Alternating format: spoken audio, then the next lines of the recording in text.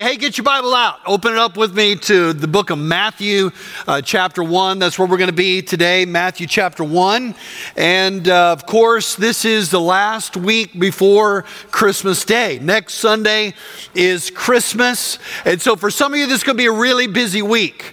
All right. For some of you that have not started shopping, you're going, what?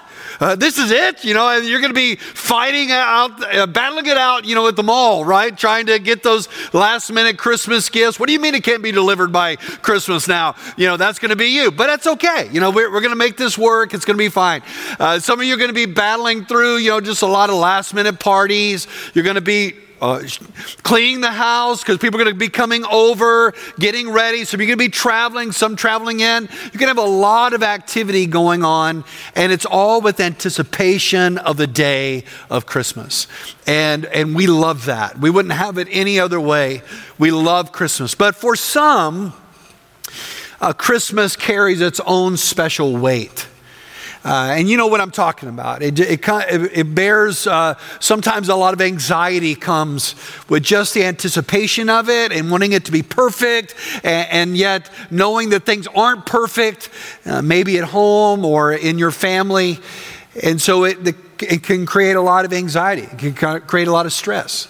It can create a lot of memories of Christmases in the past. Or maybe this Christmas someone's not going to be with you this year for whatever reason that should be with you. And so there's a lot of challenge that comes even with celebrating Christmas. And so it's just a reminder that life is a lot of highs and lows, right? I mean, there are times when life is great and we celebrate and we love the thrill of the good things that happen, and then there are the low things. I was just talking to somebody today, and I said, man, this year has been crazy. I mean, they've lost parents, you know, this year, and yet kids have gotten engaged and married, and it's like, woo, man, I'm on this roller coaster of highs and lows. That's just the way life is. And what we desperately need in a life like that is the constancy and the consistency and the faithfulness of the grace of God. We need God's grace. We need to experience God's grace, especially in times like this. And so that's what I want to talk about. I want to talk about the grace of God today. You know, in this series, we've hit some key words describing the birth of Jesus. One word was wondrous. We looked at how the coming of Christ was full of wonder. Then last week we talked about the word righteous and how Christ's coming makes us righteous before God. But today I want to talk about grace, and that God's grace is seen most clearly in Christmas, in the coming of Jesus Christ. And I want to see God's grace through the lens of a person who experienced a very traumatic loss, and how God showed his grace in that person's life, and how he shows it in our life too. All right? So Matthew chapter 1 is where we're going to be today. So let's look at it together. Matthew 1, beginning of verse 18. This is the word of God. Amen? The birth of Jesus came about this way. After his mother Mary had been engaged to Joseph, it was discovered before they came together that she was pregnant from the Holy Spirit. So her husband Joseph, being a righteous man and not wanting to disgrace her publicly, decided to divorce her secretly. You know, Liz and I celebrate our 36-year wedding anniversary this year. 36-year long time. And we actually met when we were 10 years old. We grew up in this small little rural town in West Texas, and I saw her when I was 10. I thought, I'm going to marry her. Actually, no, I didn't. But it's cool, part of the story. Anyway, and I thought, man, awesome. And so we dated for a while. We got into college, and we decided we were going to get engaged, going to be married. And so I wanted to make it a big deal. I wanted to make it something we would always remember, always talk about. So I really went all out on this deal. I was working in Central Texas on the highway department one summer. She was working in our hometown in West Texas. And I thought, I want to really make this special. So I called up her boss, and I asked for the weekend off for her her so she didn't have to work. And then I sent her a ticket on Southwest Airlines from Lubbock to the big city of Dallas. Woohoo! And so she got on the plane. She came down here. I picked her up at the airport. Check this out, in a stretch limo.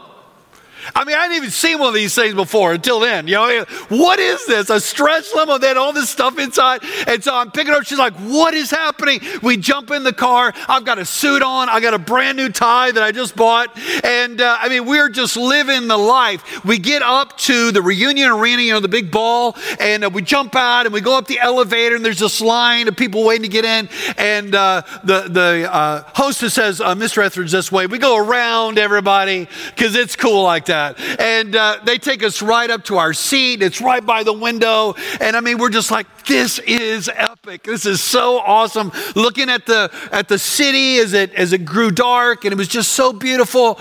And I was getting nervous, man. I was really getting nervous. And finally, toward the end, I kind of stepped out, came back with a box of flowers. All right, the white big box of flowers, and she opens it up. She's probably thinking, what is going on here? What did he do? All right, what did he do that he's got to do all this? And so she opens it up, and there's roses, and inside one of the roses was a ring, and she goes, is that my ring? I'm like, yes. And then she pulls it out, and I get on my knee, and everybody around us just stops, and I say, will you marry me? She says, yes. They applaud and cheer. I mean, it was amazing. We fly back to our little town, and so many of our friends and family are there celebrating with us, high-fiving us, get our picture made. It's in the paper, you know, Etheridge Hart wedding. You know how it is in a small town. That's the way it rolls. And it was so awesome. It was so joyful and celebrative. But if you look at Mary and Joseph's engagement, two people from a small town, it didn't work out that way for them at all. In fact, quite the opposite. It wasn't epic. It was a disaster. You see, back in those days, most marriages were arranged. Parents would arrange the marriage. Usually the husband-to-be would have to pay a pretty high price to marry the daughter, which I'm all in favor of bringing that back. Like, bring that back, bring that back. I think we certainly should do that. But they had this thing, this tradition called Kiddushin. It's in the Talmud, it's in the Mishnah. The Kiddushin was this practice that they would enter into a legal agreement before everyone, this legal agreement that they were to be married. And then for a period of time, up to a year, they would live separate, they would remain abstinent, and they would prepare themselves for the wedding. And then there was a certain date when they would come together for a big celebration, and then that would be when they would finally and completely be married. But they were already legally bound during this period of time. And this is that waiting period of time. That was the time when Mary turned up pregnant. Now, you can just imagine, even today, that'd be pretty scandalous, right? If a couple got their picture made in the hometown paper, they're engaged, and then all of a sudden she's walking around, 9 months. Okay, that's going to cause people to talk a little bit, especially if it was not his baby. Then they're really going to talk. Now they're really going to have the rumor mill running around because what is going on and what happened and who is it, and all that stuff. Now you take that times 1,000 with their little town, their very religious community, and you can imagine the hurt and the betrayal and the embarrassment that Joseph may have felt. I mean, you would have felt the same way, right? You would have felt all of that. The anger. You know what's interesting to me, though? Every time I read this story, there is no mention of Joseph's emotions. It doesn't say Joseph was really angry or Joseph threw a clay pot against the wall. So whatever. It doesn't say any of that. You know what it says? It only mentions the fact that Joseph was concerned for Mary. That he didn't want her to be publicly humiliated. That he was trying to figure this thing out because he loved her. And in his mind, the only way that he could somehow make sense of all of this, or to do what was best for her and to protect her, would be to just dissolve the relationship quietly and let the two of them go their own way. Let them just go their separate ways. And so this is what is going through Joseph's mind. And listen, it's a great reminder to us that many times life doesn't work out the way we think. Would you agree with that? Life does not always work out the way we had hoped, the way we planned, the way that we think. Sometimes you think, man, I'm going to be here and then in my career, and then you're not. We're going to have baby by this time and the child doesn't come. Or I'm going to be married by this age and you haven't still met that right person. Or maybe your husband or wife breaks your heart, or maybe your children make choices that continually are painful, or whatever the case may be. Life is messy. Life is really messy. You know, I think about, I'm so happy, by the way, that Christmas cards haven't died yet, all right? We've received several Christmas cards. Thank you for sending us Christmas. We love it. We keep them. I mean, we look at them. I mean, we love Christmas cards. I thought pretty much Facebook would like destroy Christmas cards forever, but it hasn't. They're still eking out a survival, all right? And that's a cool thing. But whenever you look at a Christmas card, everybody looks what? Perfect. Right? I mean, they just look great. Even when you read the little letter, we won this award and we did that, and we did this. Everything's amazing, but we know that life is not like it looks on the Christmas card. That life is messy, and we go through stuff we don't even want people to know about. And that's why we need the grace of God. Because life is messy, and we are messy people, and we need God's grace to sustain us in it and help us through it. And Joseph here is going to experience God's grace in a very powerful way. And in a way that shows how you and I receive the grace of God when we're in our darkest moments. So I want to give you 4 ways that we receive the grace of God. If you're taking notes, you can jot this down. 4 ways we receive the grace of God at Christmas. All right? If you need the grace of God, here are ways that God shows you his grace. Number 1, he gives you the grace to see that God's at work. First, it's the grace to see God at work. Look at verse 20. But after he had considered these things, an angel of the Lord appeared to him in a dream, saying, Joseph, son of David, don't be afraid to take Mary as your wife, because what has been conceived in her is from the Holy Spirit. I'm sure that Joseph went to bed that night with questions in his mind. God, why is this happening? God, how could this happen? God, what did I do wrong that I deserve this? Or why would you allow this? If you love me, why would you allow this embarrassment and this hurt to come on me? I'm sure his mind was racing a million questions as he laid on his bed that night. And as he fell asleep, Joseph had a visitation. An angel from God came to him, and the message from God was very simple, and it was something like this. I'm going to paraphrase it. Hey, Joseph, I'm in this. Joseph, I am at work here. Joseph, you don't understand it, but I am doing something in your midst. I'm doing something in your life that you may feel like is out of control right now, but it is not out of control. I am in this. Listen, God's greatest work in our lives oftentimes is disguised as impossible situations. God's greatest work is often disguised as impossible situations. Think about it. Sarah's childless crisis. Gideon's outnumbered crisis. Nahum's got leprosy crisis. Jonah's on the run, crisis. Moses got his back up against the Red Sea with armies coming, crisis. Every one of those seemed like a crisis where they could have said, God, why did you allow this to happen to me? And yet, as we know the rest of the story, we see that God was at work behind the scenes in every one of those situations to do something that was amazing. And that's what God does in our lives too. We don't see the end of the story yet. That's why it's called walking by what? Faith, right? Because we don't see the end of the story, but we know that God is at work even when we don't see him. You see, we developed a reflex. And the reflex is kind of like what your arm is. If you hit your arm, right, you'll pull back, you hit your knee. If you touch something hot, you'll recoil. If you hurt your hand, you'll pull back. And we developed this reflex where if we experience something that's painful, we pull back.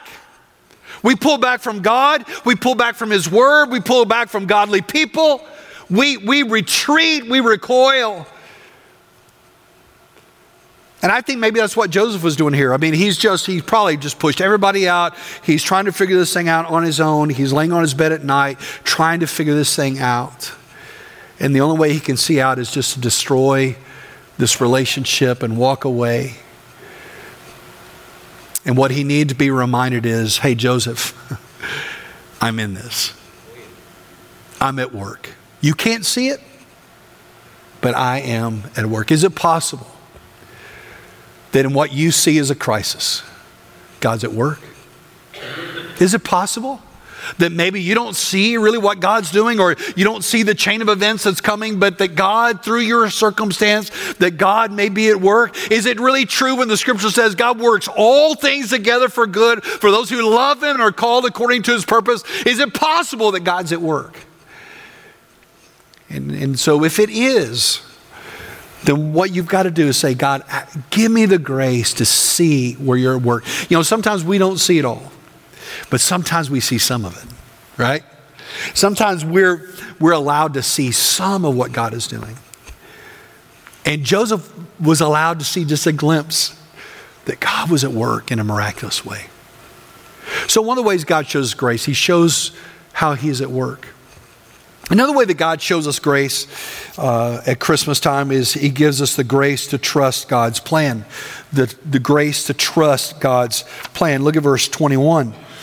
It says, she will give birth to a son and you will name him Jesus because he will save his people from their sins.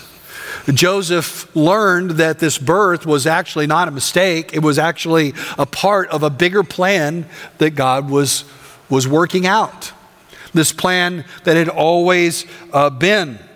You know, it's interesting when you think about this plan. This plan doesn't really seem to make a whole lot of sense. There's a song that says, it's a crazy way to save the world. And I just love that lyric because it's so true. It's not a way that not a plan you and I would have created. That's how we know it's from God, because we wouldn't have created the plan this way. Think about what it cost Joseph. I mean, here he is, a righteous man, had a great reputation as a righteous and just man, and now his reputation's soiled. Right? I mean, if he marries Mary, then who knows? Maybe that really was his baby. Or if it wasn't, then he married this kind of girl. So he's never going to quite be the same. Think about Mary, what it cost Mary. She's always going to be the girl that came pregnant, in that time period. She's always going to be the one receiving those looks of condemnation, those looks of disappointment. Her pregnancy is always going to be one surrounded by shame and question and suspicion. I mean, she never got her big wedding. She never got her big shower, right, for a baby shower. That what was supposed to be a time of celebration and joy and family gathered around and honor became something that everybody just wanted to ignore. It's interesting, there was no recorded celebration in Nazareth at the birth of Jesus. Why did God do that? Why this way? The truth of the matter is we don't really know why. But we do know it was a part of God's bigger plan. That this was not a mistake. This was all on purpose. We know this because we know that Jesus was born at the right time. Galatians 4:4 says, when the fullness of time had come, God sent forth his son, born of a woman. Jesus was born at the exact right time in history. Jesus was born in the exact right way. Isaiah 7:14 said, the virgin will conceive and give birth to a son, and you will call him Emmanuel. Jesus was born in exactly the right place. Micah 5:2 says he will be born in Bethlehem. Bethlehem means the house of bread. Think about it. Jesus, who said, I am the bread of life, born in the house of bread. The right place, the right time, in the right way. Literally all the stars aligned, right? for the birth of Jesus Christ. This was no mistake. It was a masterpiece. It was God's plan and God's purpose.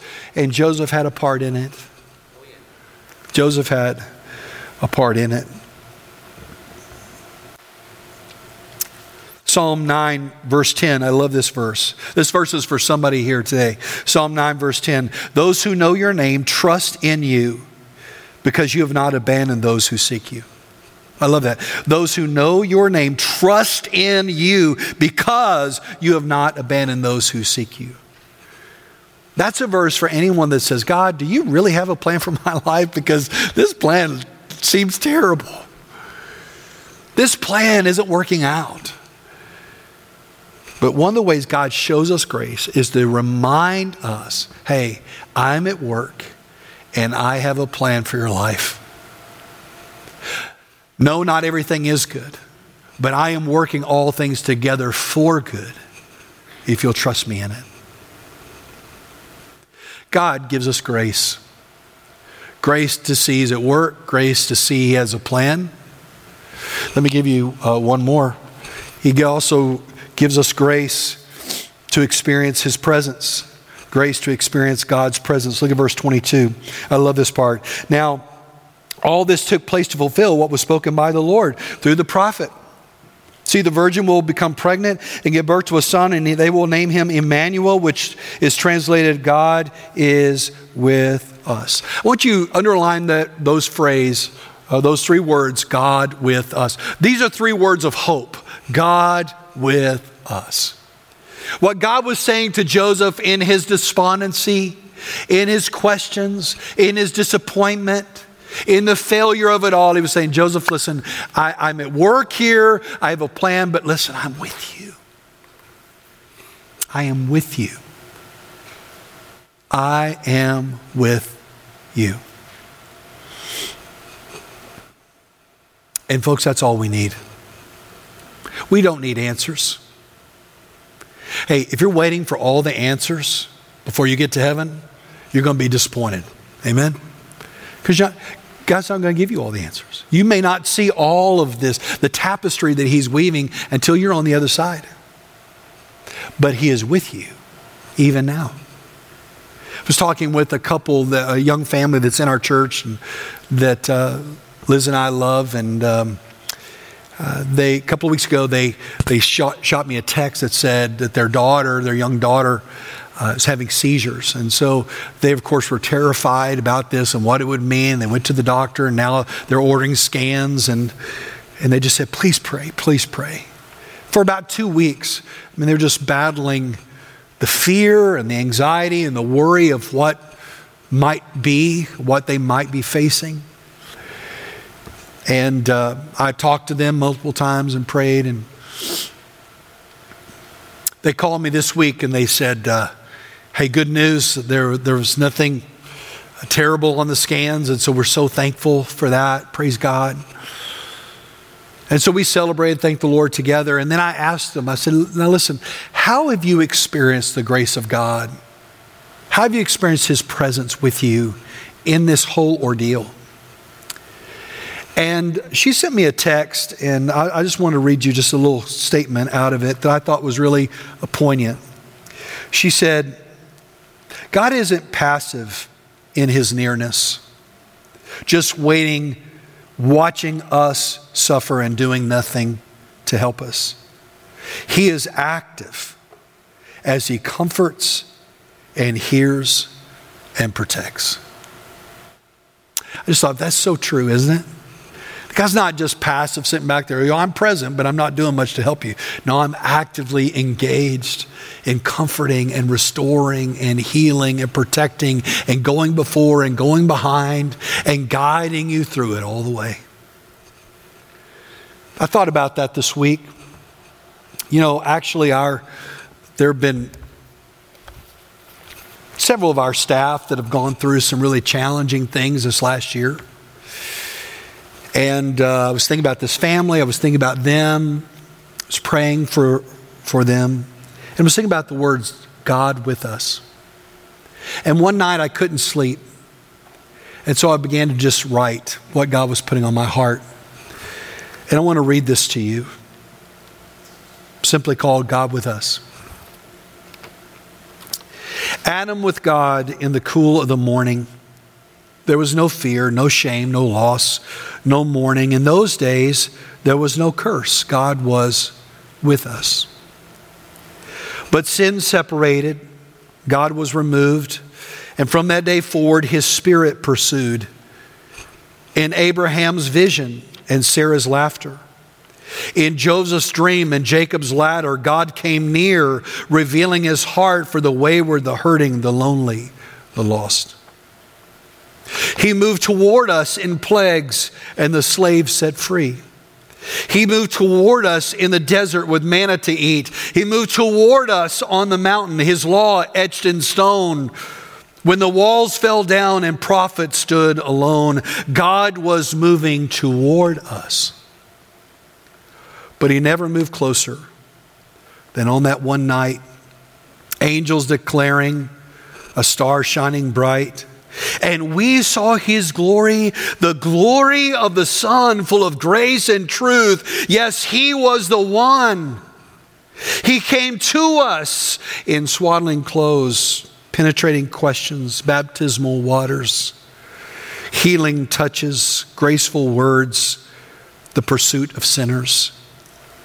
He prayed in the garden, absorbing the blows. The nails and the cross were something he chose. Praying, into your hands I commit my spirit. God was with us, but we couldn't see it. The sky drew black. The graves gave up their dead. The sheep scattered and fear turned to dread. But as night changed to morning, the King of glory came. Death could not hold him, for he rose from the grave. Yes, you see, God is with us is not just a phrase. It's a promise we stand on still today. He is with us in change. When life moves to new places, new addresses, new school, new people, new faces. Even when life is in constant motion, he remains the same. Even when life is in constant commotion, he is with us in the change. He is with us in trouble. When our hearts churn, when anxiety causes our hearts to burn, stress in our shoulders, our stomach in knots, and our troubled minds are filled with troubled thoughts, even there God is with us. He hasn't left. Speaking, peace be still with every breath. He is with us in death when life suddenly ends. When time is gone, no chance for amends. Even there with tears falling down, yes, God is with us, sustaining us now. You see, God is with us. He never leaves. No matter the trouble, he intercedes for those who are his, the sheep of his fold. Yes, God is with us. Let this settle your soul. God is with us. You're secure in his hands. No change, no trouble, not even death can rip you from his presence. And one day we'll see that God will be with us eternally. God is with you. He hasn't left. And part of the grace of God is experiencing his presence in the struggle and in the questions. Joseph experienced grace on that first Christmas. Grace to know that God's at work. Grace to know that God has a plan. Grace to know that God is with him. But that's not even all. Let me show you one more. It's found in these last couple of verses. Look at verse 24. When Joseph woke up, he did as the Lord's angel had commanded him. He married her, but did not have sexual relations with her until she gave birth to a son, and he named him Jesus. Joseph received God's grace to serve God's greater plan. God's grace to serve God's greater plan. Those last verses seem so simple, right? He woke up and he did what God told him to do. Seems so simple, end of story, but it wasn't that easy. He had the struggle, he had the challenges, he had the questions that continued to swirl over his whole life. but he also had the privilege of being on the front row to see the miraculous work of God in the Messiah coming into the world. And listen, obedience is a work of the grace of God. Not you or I even want to obey God, much less can we obey God, except for his grace. In fact, that's exactly what Philippians 2 says when it says, for it is God who is working in you both to will and to work according to his good pleasure. So here's a big question. What has God called you to do? Ask God for the grace to do it. What has God set before you? Ask God to give you the grace to go through it. What has God called you to do to contribute to the gospel and to the making of disciples of the nations? Then do it in the grace of God while you have the chance to do it. That's the grace of God. God's grace is given for messy people with messy lives. People with past, people that have messed up, people that don't deserve, people that are hurting, people that are questioning, people with doubts. If that describes you, then God's grace is for you. That's why Jesus came. He came to give you his grace. I want you to bow your heads with me for just a minute. And I want to close with this question.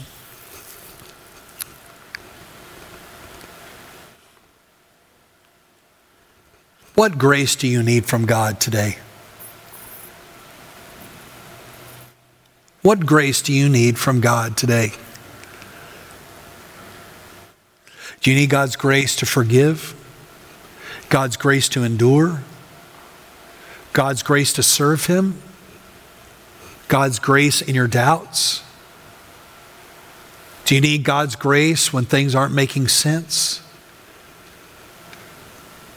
What grace do you need from God today? Then why don't you ask him for it? Because that's why Jesus came. Jesus came to show us his grace.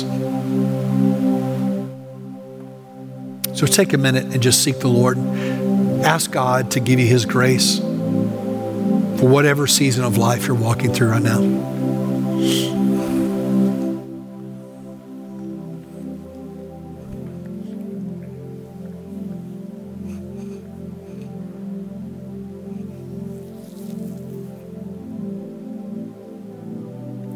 Father, I thank you for your grace. Grace that covers our sin. Grace that forgives. Grace that restores. Grace that makes us new in Jesus. Grace that saves. But Lord, I also thank you that your grace doesn't stop at the boundary of salvation, but your grace extends even beyond into our life as we walk with you. And that today your grace is abundant, overflowing, never ending, constant, consistent, faithful. And Lord, you know the need of every heart today. You know where we need your grace.